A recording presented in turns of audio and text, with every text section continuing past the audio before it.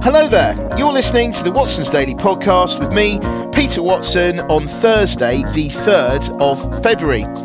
Today, I am joined by Apollonia Vlaslova, who is a Watson's Daily ambassador.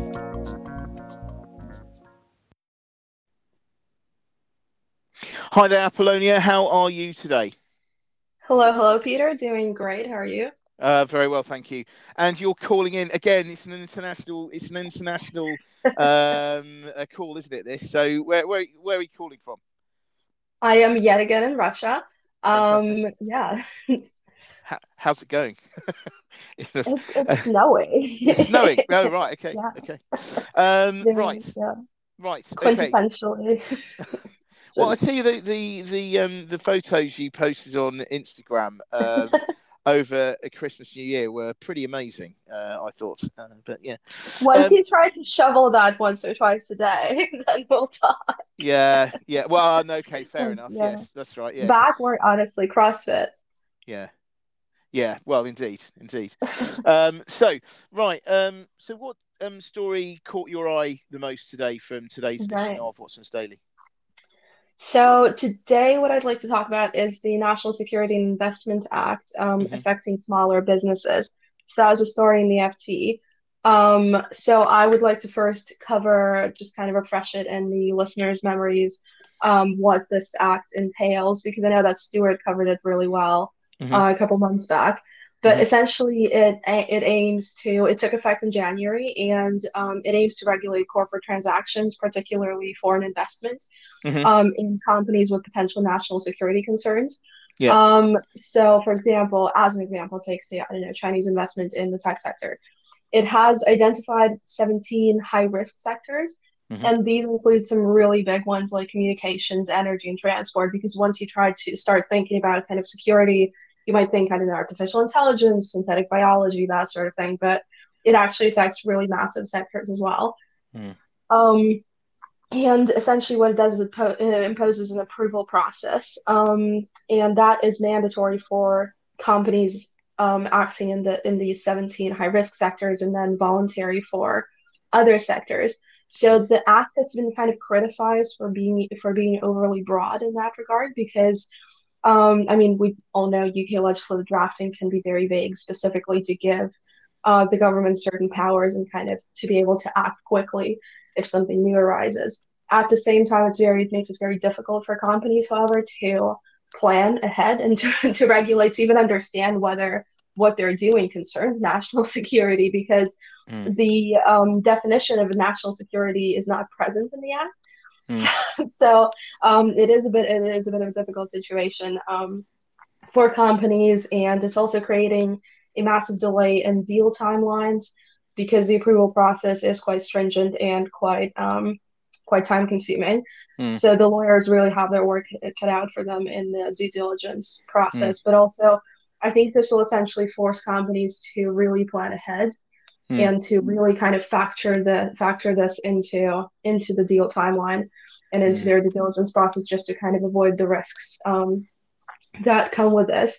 So the other some of the other kind of fun facts, I guess, about the app is that it doesn't just cover kind of your general M&A activity. It also covers minority investments and any acquisition of assets. I Mm. think this is especially important in areas heavy in intellectual property law, because those will be obviously stringently kind of controlled. And also the fact that the act has a retrospective effect in the way that it can essentially call in deals from Mm. down to like November 2020. And we know it's being quite a deal heavy period. I think Yeah. this also adds to the whole load, I guess, of things that regulators have to do, Mm. which is essentially, according to the FT article and a couple other kind of investor opinions and observations, has been already affecting small businesses and startups, Mm. especially tech startups, because for them, investment and kind of timely investment is central to them as kind of a way of survival. Mm. And that has been essentially cut off with the super stringent approval process. It takes a long time, and Mm. then kind of that puts those time sensitive investments at risk. Yeah. So that's kind of, yeah, that's the overview of the topic there. And I found it quite Mm. interesting because I myself worked in a couple startups Hmm. and I can see how that could be kind of a life or death Mm. situation. So Mm. yeah, what's your opinion on this, Peter? Because you had some really interesting so what ideas on Yeah, the call. yeah. Because I mean, as you know, for like I say, for the listeners, I mean, in itself, it is actually a very interesting topic. This, and Mm-hmm. but the thing is, it's quite easy to sort of come away from it thinking, this is interesting, and just leave it there. But obviously, Watson's Daily is all about so what. What is the actionable sort of takeaway we have here? Mm-hmm. So I would say that the practical effect. So first of all, I think that the pandemic hit lots of companies very hard, and it meant that some companies that had previously been enjoying real success, big valuations and things, saw the value of their company down to historically low Mm-hmm. levels, which meant that anyone that had any money was suddenly perking up and having a look around and see what they could get from this bargain basement of companies. I mean, especially say in the UK, which had already kind of been hit by Brexit fears and things, and the impact that was going to have on corporate Britain. So anyway, so this happened. We then saw, like oil producing countries, um, sovereign wealth funds who've got loads of money, and obviously, they've got loads of money looking for a home because they're trying to invest in non-oil futures, for instance. Mm-hmm. And the other thing, of course, was China. Because you have a lot of very successful Chinese companies, especially big tech companies, who were on the lookout for some bargains. So I think it was European Commissioner, Competition Commissioner, Margaret Vestager, who said, "Look, everyone, watch out for your key companies because they could be taken over by entities that you Mm-hmm. don't want to. So you need to put in place measures to make sure this doesn't happen." So a few months later, you got even Bojo got on this one. You talked about this legislation, and it has come into force from this month. Now, I think that what that has done in a stroke has suddenly cut off a whole load of potential investors, and as you rightly say, this means problems for especially smaller companies, because it means that because the legislation is quite broad. So it just means that if effectively the government's got veto on pretty much anything. Mm-hmm. And you can imagine the workload that they're going to have, and the probably some bloke behind a desk with a massive pile of papers or something, and you just think how that is just going to take absolutely ages. It's going to be a nightmare, Yeah. and it's going to mean that investors are put off because they think, "Well, I can't be bothered. I want it now. I don't want it in 3 years' time, so I'll just leave it." But it also means if there are fewer potential investors getting involved, that means that the prices that some of these Yeah. assets can attract will be lower. So there won't Mm-hmm. be any bidding wars, or the bidding wars will be a lot less frenetic affairs. So I think that Mm-hmm.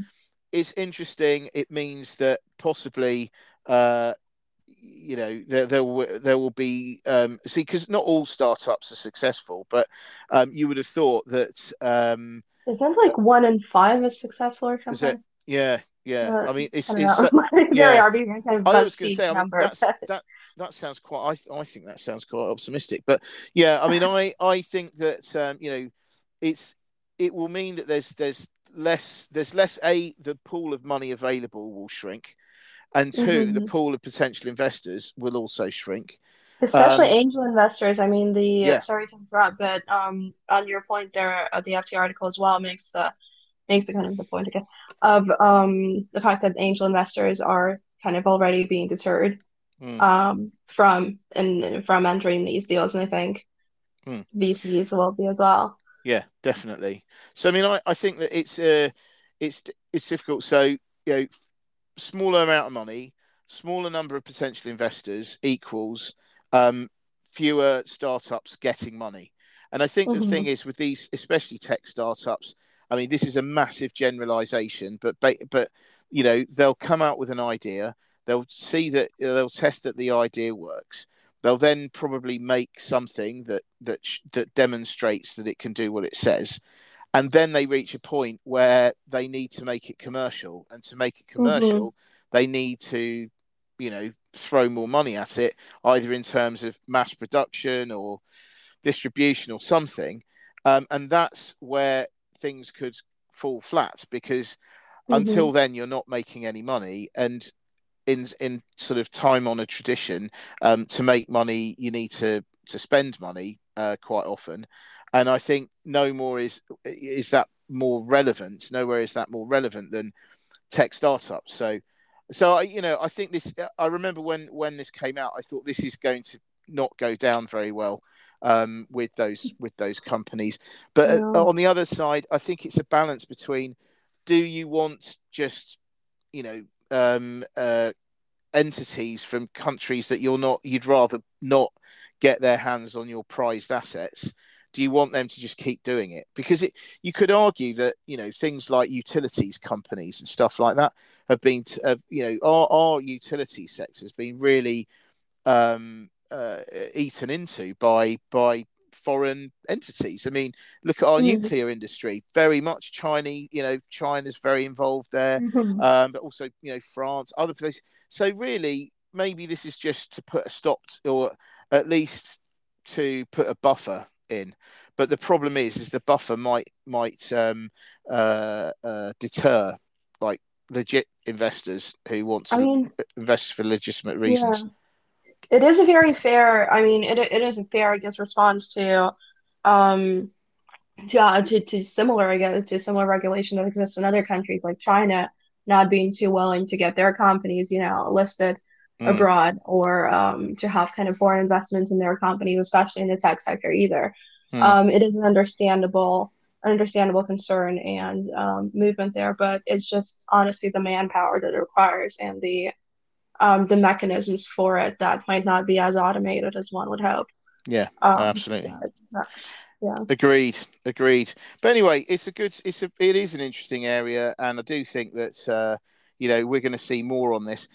Maybe the practicality of this is going to hit home at some stage, because the sheer amount of money that needs to be invested and things means, I would say implies that at some point they're going to get overwhelmed. I think Um, potentially with the because it is divided into the mandatory and the voluntary regimes. mm, So the mandatory regime is by itself already mm, huge with, I mean, sectors like energy and transport, as I've said. yeah, But potentially the voluntary regime is the one that's going to get more refined through case law and through people going to court over cases being like, no, we're not actually a national security risk, or no, and the absolutely, government saying, no, you are. And yeah, yeah, so I think it's gonna get more refined through those processes and kind of sieved a bit. yeah, Um, but also with kind of fast development of different areas, especially in tech, it will always be a question of whether mm, somebody falls under this yeah, quite vague yeah, yeah, description. absolutely, absolutely. Yeah. So there we go. So watch this So what space, I guess. was, yeah, what was your story today? You had a pretty interesting one as well. Yeah, I mean, I thought this was very interesting. So, Guardian story talking about a British Volt announcing plans to build a plant in Kent that can Hmm. recycle lithium-ion batteries that are used in cars and electronic devices. I think that this is an absolutely massive area, and Hmm. the need for this is going to increase exponentially. And I would almost suggest, to the extent that this could be a Dragon's Den idea of building a business, is to try to get into battery recycling. Because thus far, batteries, lithium-ion batteries have been notoriously difficult to recycle. The reason being, I believe, that it is to do with actually physically having to take them apart. Have someone picking them apart. Mm. You can't really automate it at the moment. So, given the fact that we are all going to have to change to electric vehicles by 2030 or whatever 2030-ish, the volume of batteries is going to increase, and therefore the demand for this is going to increase.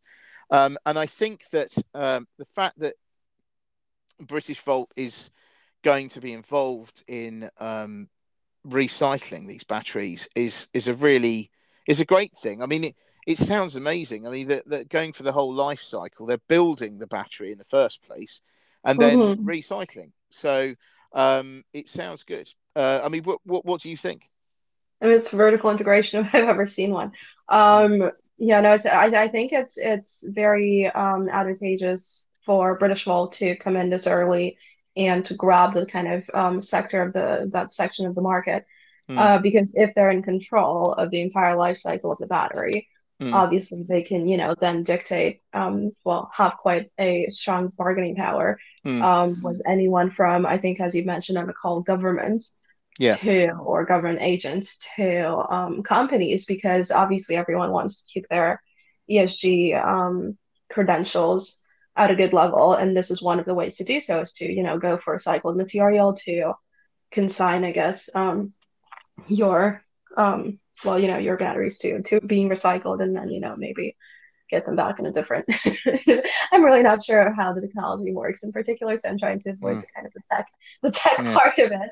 But Yeah. yeah, no, absolutely, and I think they're quite looking forward looking as well, because currently I know that there's an EU regulation about the amount of recycled material that will have to constitute batteries Hmm. after 2020 or like 2030 or 2035. Hmm.